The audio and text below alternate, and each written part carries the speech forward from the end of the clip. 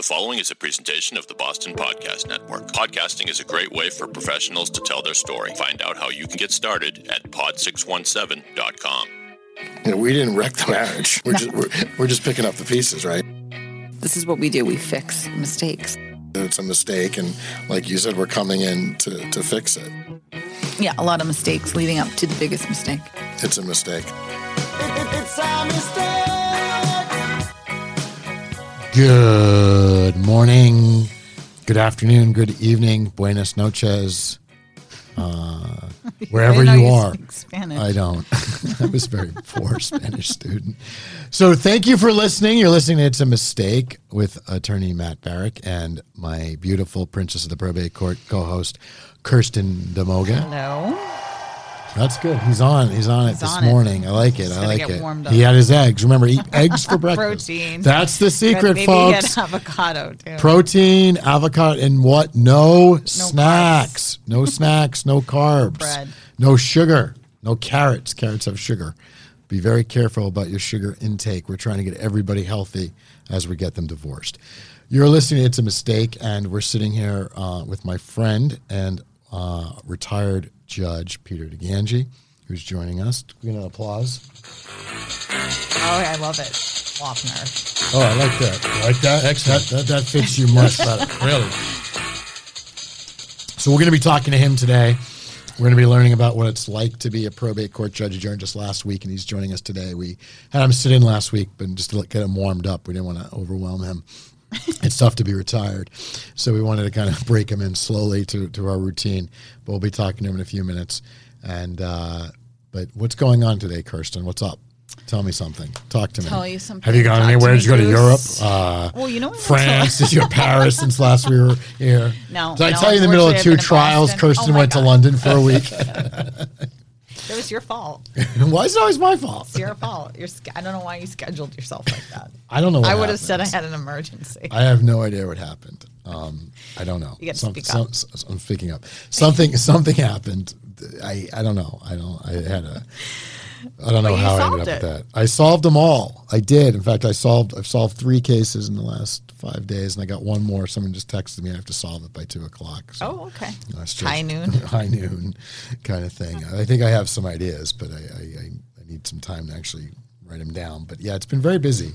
Very. But as we go to the holidays, and we talked about the holiday plan last week for parenting, things should be a little bit better. I'm hoping that people will get through the holidays without killing each other or without getting divorced, at least until the first Everybody year. lays low, and then it goes January 1. Yeah, New starts. I think so. I think as you get closer to spring, that's what I always found. Spring is in the air. Spring cleaning. Spring cleaning, exactly. That those warm, rare days in late March, February, when you start feeling that spring's coming. That's when the phone starts ringing.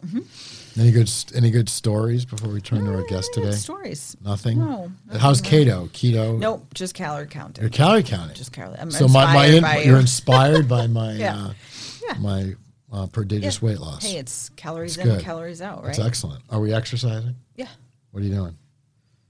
I like the spinning, actually. Spin. The best. Does that make you dizzy? No. I like that the best. I have the shoes and everything now. You look good, Judge. What do you do? Am I in the right place? We're talking diets. I thought we were going to talk about what do you do? a little What bit do of you law. do? I know you play golf. I play golf. Yeah, I walk a lot when I play golf. Walking's good. Yeah, and no snacking. I See? agree with you. Thank you. And I try to keep off sugar as much as I can. See? Just like me. Yeah. No So sugar, you no probably had a snacking. very strict, like on the bench. Did you get starving? No, I had a regimen. We took a break at 11, have a cup of coffee, and give my court officers a break, a bathroom break, or whatever they needed to do. We broke always for lunch at 1 o'clock to 2 o'clock, always off the bench by 4:30. So the people that work in the court, they have obligations outside the court. Babysitters pick up their kids, whatever they needed to do. I thought it was not fair to them, and they're probably the most unheralded people in the courthouse, or the people that back up the judges. Yep. I mean, everybody. From the person at the front door to the probation department to the registrar's office. judges can't do their work without those people, and those people need to be treated like they are. They're real human beings, and they have outside needs. So I always got off the bench by 4:30 so they could do it and go home when they needed to go home. So I regimented. Is it true you get the worst result right before lunch? Did you hear that study? Well, it depends on how grumpy you're getting. And it depends I always, I doesn't would it slow depend what's pedal. for- well, I doesn't would the- always slow pedal and be like, "We got to come back at 2. We're Well, getting." doesn't in it the danger depend what you're zone." going to eat for lunch if you're the judge? No, but they've had studies that judges that sentence people Yeah. are more lenient after lunch than Yeah, before lunch. it's true.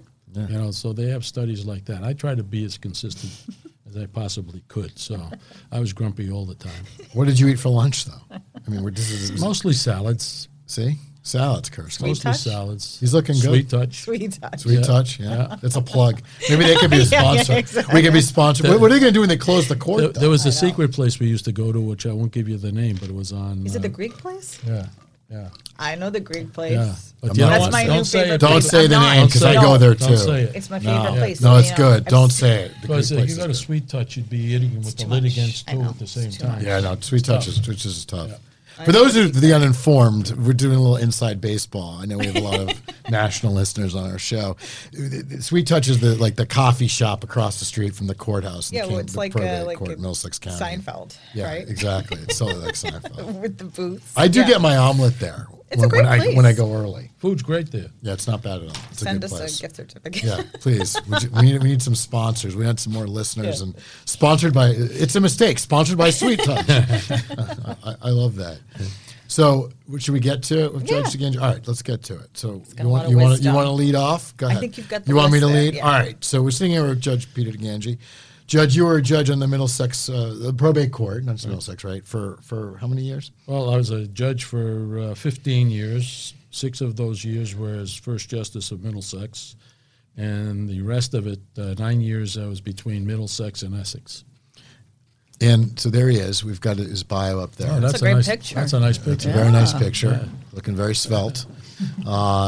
So I guess why does one become a judge? We'll get to how in a minute, but why? What was your inspiration for I becoming think a judge? my inspiration was I had practiced for 28 years in a probate court. I came up here from Brooklyn, New York. I was in the Kings County DA's office there. Came up here. My wife's from Massachusetts, so I relocated and practiced for 28 years. And I saw what was going on in the courts on a regular basis. I thought justice. And I was involved in a couple cases that really demanded justice. It was more than just making a fee on a case. It was there were cases that demanded justice. And I said, you know, the really good way to see justice is being carried out is actually to be a judge. So it was a challenge to do it. I tried it, and I got it. So I was very fortunate, and that's how I got there. And being working for the public is a gratifying thing to do. It really is. You feel like they're helping people, and I like doing that. So it fell into my. I was fortunate that things fell into place for me to have that opportunity and privilege. And so for all those young would-be judges out there that listen to our show, and Kirsten, you've expressed at various times that you may want to be a judge. Is that still true? I think so. Yeah, you do. Okay. I'll talk to you after the show. And there is a great need for judges in the probate system in Massachusetts. Judge, how did you become a judge? How does that go? Tell us about the process. It was a long story, but I'll try to make it short. I became an attorney by accident. I had a car that I bought. I was in Ohio, bought a car. It was a 56 Dodge I bought for $23. And the fellow asked me to take him to Bowling Green, which is about 120 miles away from where we were. And I said, what are you going there for? He says he was going to take the LSATs. I had no idea what the LSATs were. It's the law school aptitude test. And back then it was an 8-hour test. So I said, what am I going to do for the 8 hours while you take this test? He says, I tell you what, I'll pay for the gas, I'll buy you lunch, and I'll pay the $15 you take the test with me. So I did. Now, long story short, I became an attorney. He became a butcher in Chicago. That's an awesome story. So that's how I became an attorney. Oh. And then I was in the DA's office in Brooklyn, New York. I started out in homicide and went to narcotics. And they were undergoing a financial strain that they didn't have enough money to support the whole staff. So the last ones in were going to be the first ones out. I took the bar exam up here. I think it was the first multi-state bar that Massachusetts gave. I was fortunate enough to pass that. And one thing led to another, and I just practiced law for 28 years. It was a long period. And in 28 years, you meet a lot of people, a lot of friends, a lot of enemies probably as a trial attorney. Ain't that the truth? As a trial attorney. Yeah. But I was very fortunate. So, and when I applied for the job, I don't know how many, back then it was a pretty popular job to have, and a lot of people were applying for it. I wasn't politically bent. I was an independent. I didn't contribute money to anybody. I just did my job, and I was very fortunate that people read my resume and were satisfied enough to put me on the bench. And I was sworn in by Governor Swift. Wow. And I was back in 2000. I was sworn in September 6th, 2001, and then 9/11 happened. I think it was that Monday or Tuesday. So it was a real turbulent time, to say the least. But it was interesting, to say the least, also. What was the hardest part of the job of being a probate court judge? You mean overall? Overall. I think overall is sometimes being dissatisfied that you just couldn't help people out, that they just refused to listen to whatever kind of opportunities you gave them to rectify whatever the situation is. Very frustrating. And there are other frustrating parts of the job, too, that there's a mess of frustrating situations, the lack of personnel to help you out, lack of resources, at least during the majority of the time that I was a judge. We had a lot of absentees because we didn't have any funding. So that made the job more difficult. What's becoming more difficult also is the lack of attorneys going to probate court. A lot of pro se litigants, those are people that represent themselves, are becoming self-anointed attorneys. A lot of people think if they read the internet, they got it down pat, but that's not the case.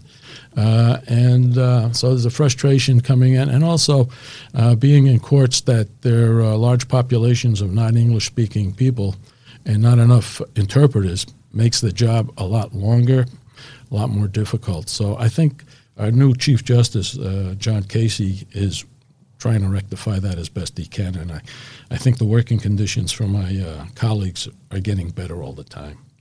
What do you think that the probate court, it always seems to be the out of all the courts politically, at least in Massachusetts, it's sort of like the court of last resort in terms of funding and stuff. Why do you think that is?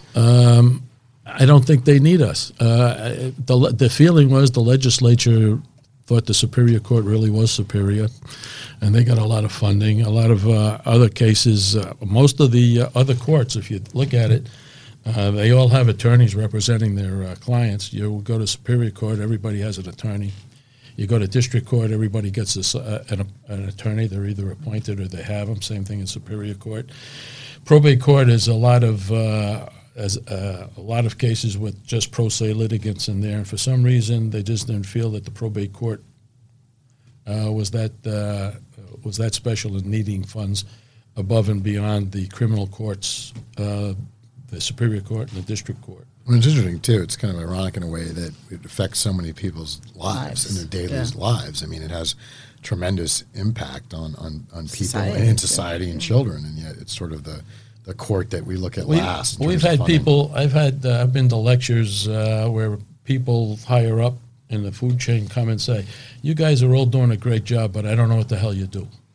You know, a lot of people don't understand what we do unless you're getting a divorce or have somebody in your family going through a divorce. A lot of people have no idea what's going on in a probate court. And we used to say, we get people from womb to tomb. We get them while they're in utero to their estates. We get them all the way through. So it's a all-inclusive, equitable court, which I found was fascinating working with people that way. What's your favorite story or favorite outcome in a case where you think you had the biggest impact? I'll give you a general favorite story because it happened multiple times. If you could get two pro se litigants coming into your courtroom that absolutely hate each other, you would never think they had a relationship to begin with. absolutely hate each other, and after working with them for a while, you could get them to acknowledge that the other parent is a good parent after all. Regardless of what I've been saying about this person, he or she is a good parent, and you literally get them to sit down and talk about the best interest of their child, whereas before, if they came in and one of them was on fire, the other one wouldn't tell them. So that, to me, is the most gratifying kind of case you could have. And just helping people in general, getting on with their lives. When people come in front of a judge, that means whatever else they've tried to do has not worked, and it's up to the judge to just get them on with their lives. Somebody has to make a decision as to what's going to happen. They make that decision, live with it, see you later. That's the best you could do. Give us 3 things you would change in your perfect world about the probate court. They made you czar for the day. More support staff, people that do legal research for you, people that help you write cases out, and more funding for clinics. Middlesex was great. They had a clinic, a family clinic, that we could send people to.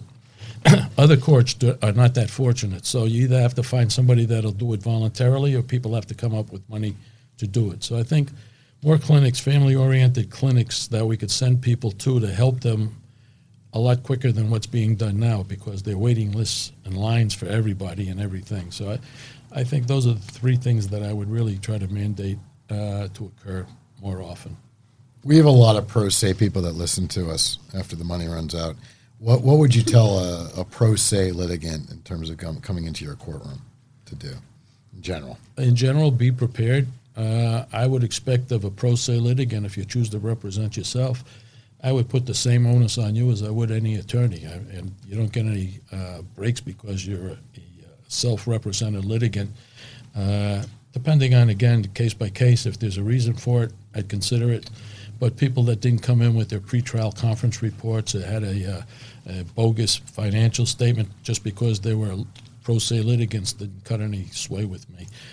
It's not fair to the other side, especially if the other side is being represented by counsel. So everybody needs to be on the same playing field. And likewise, what would you say to our young lawyers out there listening, like our associate who's trying to get on the show? We're not going to let her have her on the show for a while. First thing, be courteous to each other. I can't tell you how many times. Well, Kirsten's nodding her head. I can't tell you how many times I've had attorneys calling each other liars in open court, discouraging or disparaging each other, or not having agreements when there could be agreements just for the sake of having arguments. I had one case where a fellow, we were scheduled for trial, and he comes in almost in tears. He said his mother was dying in Connecticut, and he wanted to be in Connecticut to be with his mother. I says, well, just get a continuance from the other side. He said, the other side won't continue it. I says, you're kidding me. So I said, get the other side in here. We brought him in. And I says, why are you being this way towards your brother attorney? He said, well, my client doesn't want to allow it. So who's the boss here, you or your client? So I sanctioned him $500 for not being civil. And, of course, I continued the trial, and see you later. That would be the first rule, is to be courteous to each other. And then the second rule is be prepared. I can't tell you how many cases that I knew better than the attorneys in front of me. And what I used to do is read everything before they came in front of me, just before the case was called. I wouldn't do it 3 days before because I'd get confused with all the other cases. I'd do it right then and there. And you have attorneys sitting there for an hour, 2 hours waiting for their case to be called. They don't read their file. They don't. I used to tell them how old the kids were, some attorneys, or how many kids there were, or what they did for, It's totally embarrassing to watch an attorney be unprepared for representing their client. It's totally embarrassing. So those are the 2 main things I would do. And, know the law. Don't come in with some cockamamie, reason as to why you're going to do something. Cite some law. Know what you're talking about. Be prepared. What would you tell a young judge on their first day? Listen to everybody and make a decision. The biggest thing you have to do is make a decision. It's not a good job to have if you don't want to make decisions.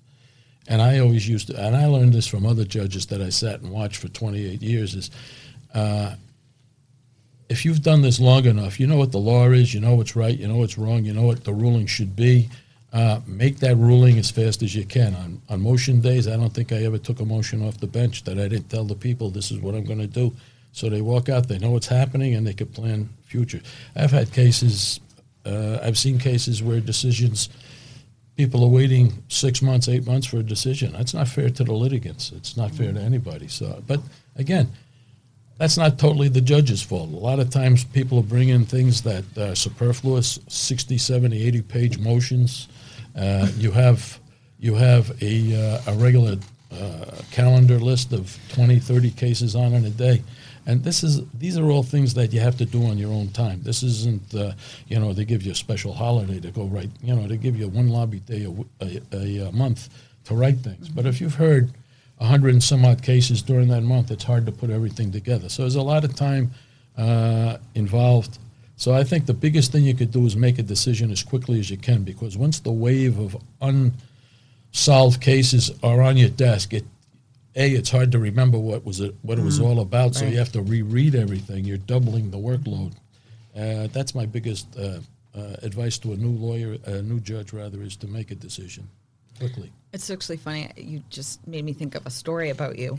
I was a young attorney, and I came in on a case, and it was custody. And the attorney on the other side was a seasoned attorney, been practicing for a long time, and we were on polar opposite ends.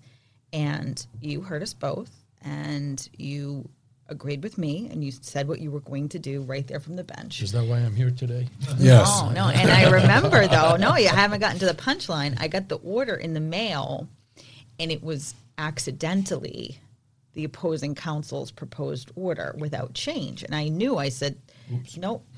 So there's That's the story you brought up to our guest. No, listen, there's a court. No, because the judge, and I really appreciated it. There's a clerk whose initial is J. Doesn't work. It still works in that court.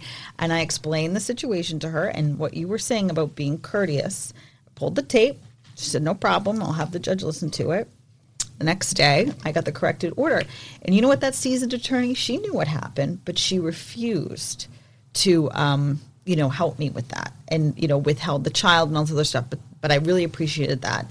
And it got fixed. And but that's a great story. We're Judges are not infallible. And, probably that's what the appeals court is all about. But if there's an honest mistake, and again, with 30 cases on in a day, it's amazing to see how much paperwork flows through a courthouse. If you go to the registrar's office, you see thousands upon thousands of cases. Each page is documented. It's just incredible how they keep track of all this paper. And it's not unusual, and I work fairly fast, so it's not unusual perhaps for a clerk trying to keep up with me might misfile something. So it happens, and the best thing to do is see if it's an honest mistake or not. But I appreciated that. Well, but I definitely think that, civility and courteous is so important, because, the people and the cases repeat with the same players. And this person knew. Yeah. You know what I mean? Kirsten's got that look on her face. No, I never forget. She doesn't forget. Kirsten DeMoga, your best friend or your worst enemy? Well, as an attorney, I remember sitting in the hall with other attorneys discussing the judges. Well, what do you think the judges discuss when they're sitting in their lobbies? They're discussing the attorneys. Right. They know who the players are. They know who the people that are going to be a problem are. And some attorneys, for whatever reason, just have a reputation of being discourteous, obstructive, and anything else you can think of that'll impede the settlement of a case. So people, when you get your reputation, you're going to live with it for a long time. So for new attorneys, we used to say, and I still say, your reputation is made in your first 6 months of being a lawyer and how you present yourself. And it's really hard to undo or unring the bell. So bear that in mind. I tell everybody, treat everybody in the courthouse like they're your mother. Mm-hmm. Excellent advice. Everybody. And that goes from the janitor. Too, that goes from the janitor on up. Yeah, well, they make the place. Those people all make the place wrong. Yeah. You better believe it. And if a clerk doesn't they say a judge could hurt you, but a clerk could kill you. No, it's very true. It's very true. Very true. Be very nice to the clerks. We love the clerks. All of them. All of them. They do. There were a couple of clerks in Essex a long time ago that I couldn't get anything done unless I brought a dozen donuts up. Whatever it takes. Whatever it takes. Whatever it takes, really, what we yep, say. and it worked. Judge, tell us what you're doing now. Yes. I'm doing mostly mediation. I'm doing arbitration also. I've gotten involved in a couple long divorces, big divorces that I'm trying to get out of. As soon as those are done, I'll probably finish practicing law. I just concentrate on doing mediation. And where can people find you that are looking for a wonderful mediator? I'm at. Judge Peter Ganji. I'm working. I'm of counsel with my daughter and her partners. It's DDSK Lawyers at 900 Cummings Center in Beverly, Massachusetts. And my email is pdeganji, all lower cap, at ddskaw.com. And I've always been a big advocate of retired judges doing mediation. I think that they can be particularly helpful in easy cases, difficult cases. The probate court is extraordinarily busy. It's extraordinarily difficult to get a decision, and it's not for lack of trying, but it's because, as we talked about earlier today, the lack of resources and not having law clerks and not having staff. The volume. And the volume. Volume is staggering. It never ends. So it's a wonderful option for pro se litigants. It's also a great option for attorneys or that are looking to settle a case.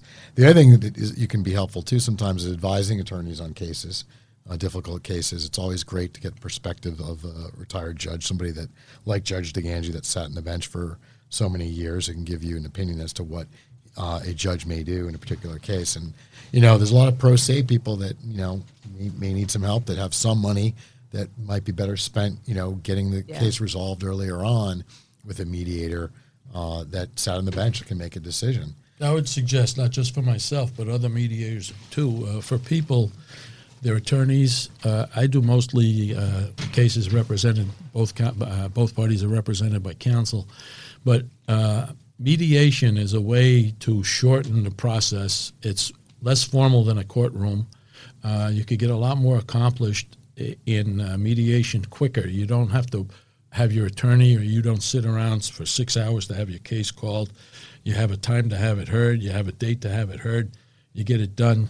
And again, we try to be civil and get the case done. It's a lot more economical, and I think it's a lot less painful for the parties if you could arrange a mediation. And I think the judges like it too if you could come in with a settled case. Oh, they love it. Yeah, They absolutely love it. I know I used to love it. Yeah, no, there's no question. Absolutely. Well, that would be the last word. Yes. Judge DeGangi, I want to thank you for your time today.